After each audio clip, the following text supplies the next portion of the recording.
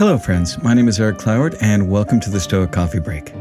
The Stoic Coffee Break is a weekly podcast where I take an aspect of Stoicism and do my best to break it down to its most important points. I share my experiences, both my successes and my failures, and hope that you can learn something from them and improve your life. Today's episode is called Mind Over Mood, the Stoic Art of Reframing. So one of the things that we talk a lot about in Stoicism is that it's our perspective on something that causes our distress. So how do we change our perspective on things? Are there tools that we can use to help us view things differently? Well, today I want to talk about some of the things that get in our way of broadening our perspective and what tools we can use to help us change our perspective. It's not the things themselves that disturb people, but their judgments about these things. Epictetus. Great minds don't always think alike. Anonymous.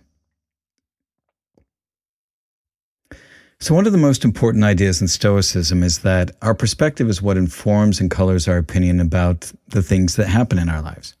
And being aware of our own perspective is very challenging because we really only interact with the world through our own point of view and filters.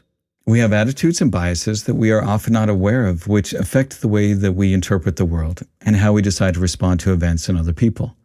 Basically, we act based on our judgments, and our judgments are formed by what we think about a situation.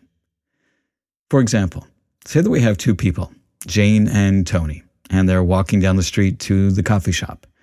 They pass by a group of teenagers with skateboards hanging outside of a convenience store. Now, when Jane sees them, she smiles and remembers how she used to ride a skateboard at that age and how fun it was to hang out with her friends. Whereas when Tony sees the same group of kids, he becomes tense and anxious because he remembers some kids in his neighborhood where he grew up that rode skateboards and used to chase him down and beat him up. Now, each of them are seeing the exact same situation, but having completely different emotions about it based upon their experiences and their thoughts about the group of teenagers. So, reframing is a term that I used in the title, and reframing is when we actively work on changing our perspective on something. We do this through a couple of different steps. First, we become aware of our thinking. Second, we question our thinking by looking for evidence and using logic to prove or disprove our thoughts. And third, we correct errors in our thinking, which help us change what we make things to mean.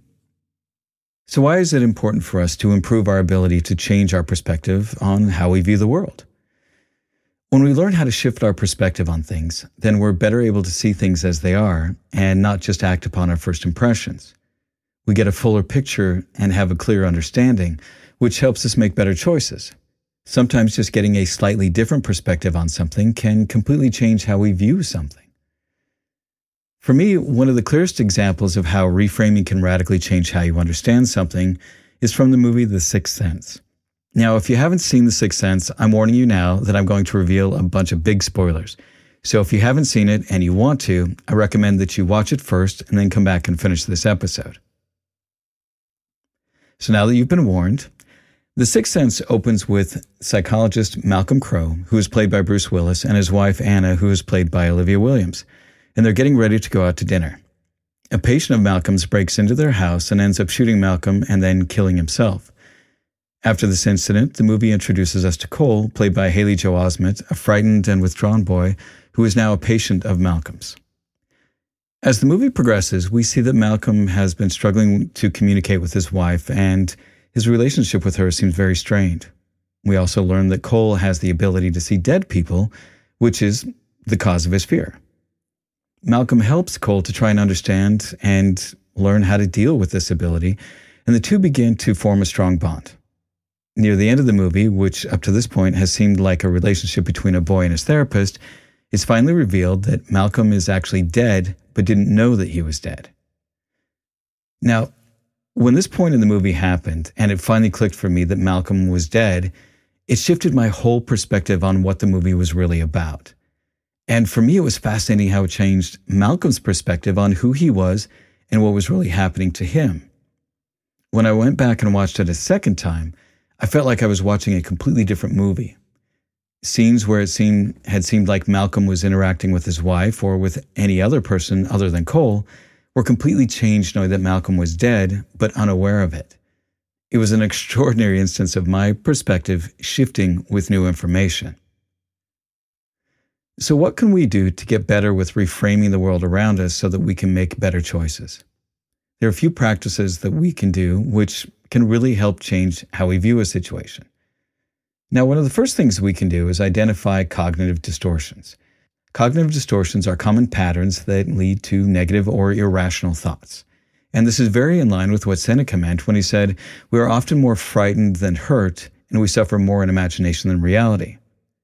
And to add on to that, Alan Watts said, "We see what we believe rather than what we see."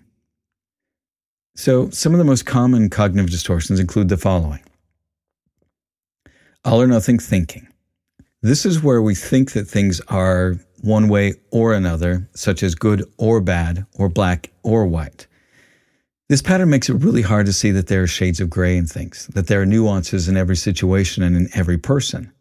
It also makes it challenging to see that sometimes both options can be true. An example of this comes from a listener who asked me how I reconcile self-acceptance with self-improvement. They felt that if they accepted themselves for who they were, that it meant that they were giving up on self-improvement. But these things are not mutually exclusive.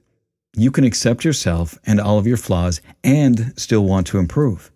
Just like how you accept a young child for who they are and all the things that they are not good at and still want them to grow and improve.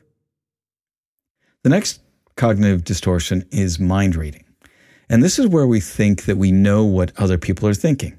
We make assumptions of their opinion on us or what their motivations or intent are without any evidence. And this is something that I've struggled with throughout my life. And much of that came about from having to stay on my toes around my father. I was constantly guessing what he was thinking so that I could stay safe. The next one I want to talk about is personalization. And this is when we take responsibility for things that are not our fault or blame ourselves for things that are out of our control. And this type of thinking can lead to feelings of guilt, shame, and inadequacy. Often, this behavior comes from living in a dysfunctional home. If there is one or more parent that doesn't take responsibility for their actions and puts the blame on other members of the family, children learn to accept the blame for things that they haven't done in order to keep the peace. The last one I want to talk about is catastrophizing. And this is the tendency to exaggerate the significance of negative events and to expect the worst possible outcome. And this type of thinking can lead to feelings of anxiety, fear, and hopelessness. And this pattern of thinking can lead people to feel very overwhelmed because of the emotional weight that they put on even minor events. It can also stop us from making progress in challenging situations because it makes them seem like they are far more difficult than they actually are, leading to either bad decisions or just outright giving up. Now, once you become aware of these distortions in your thinking, you can start to challenge them and reframe them into more balanced and realistic thoughts. A good way of doing this is writing down your thoughts in a journal and answering questions such as, is this thought really true? Or is there any kind of evidence to support or contradict this thought? Those are just a couple of ways that you can start to become more aware of these kinds of patterns and notice their impact on your thinking. You can also discuss these ideas and these thoughts with someone you trust if you find that more helpful. The point is to find a way to recognize what those thoughts are and question them in a rational and logical manner so that you can see things for what they really are. Now, once you have a handle on what you are thinking and have made the effort to logic through these cognitive distortions, you can use what you have learned to change how you view something. For example, rather than assuming that you know what someone is thinking, you recognize that you don't know until you ask or they volunteer the information. Rather than taking blame for things that you have no control over, you only take responsibility for your choices and actions, and you can let go of the rest. Now, for any of these practices to be effective, there's a core skill that we all need to continue to develop. For me, this is one of the most important skills in Stoicism, and that is the skill of mindfulness. Now, I know that I sound like a broken record because I talk about mindfulness and meditation a lot. And the reason for this is that all other practices and processes that we might use to improve ourselves are dependent upon awareness. If we're unaware of our thoughts, our perspectives, or our cognitive distortions, then it makes it nearly impossible to actually change anything. It's like Carl Jung said, until we make the unconscious conscious, we will call it fate and it will rule our lives. And I know that I've used this quote by Jung many times because I feel it's such an important insight. Even just taking 15 minutes a day to sit and pay attention to your mind and observe your thinking can just make a giant difference in your life. Remember, meditation is not about zoning out. It's about focusing your attention on your thoughts and your body and your environment. Just as you would take time to work out and strengthen your body, meditation is taking time to strengthen your mind. The ability to change and broaden our perspective is probably one of the most important tools that we can develop in our lives. It is also one of the most helpful since the ability to see things from multiple perspectives gives us a more holistic picture of a situation or events. A fuller picture can help you see and understand things that you might have missed if you only rely on your own narrow perspective. It can help you understand other people and how they think, and handle situations in a way that is much more beneficial to you and those around you. And that's the end of this week's Stoic Coffee Break. Be good to yourself, be good to others, and thanks for listening. Hello, friends. Thanks for listening to the podcast. If you like what you hear, head on over to patreon.com/stoiccoffee and help support this podcast by becoming a patron.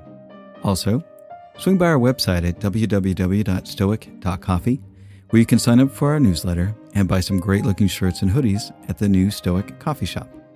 Also, if you know of somebody that would benefit from or would appreciate this podcast, please share it. Word of mouth is always the best way to help this podcast grow. Thanks again for listening, and we'll talk to you next week.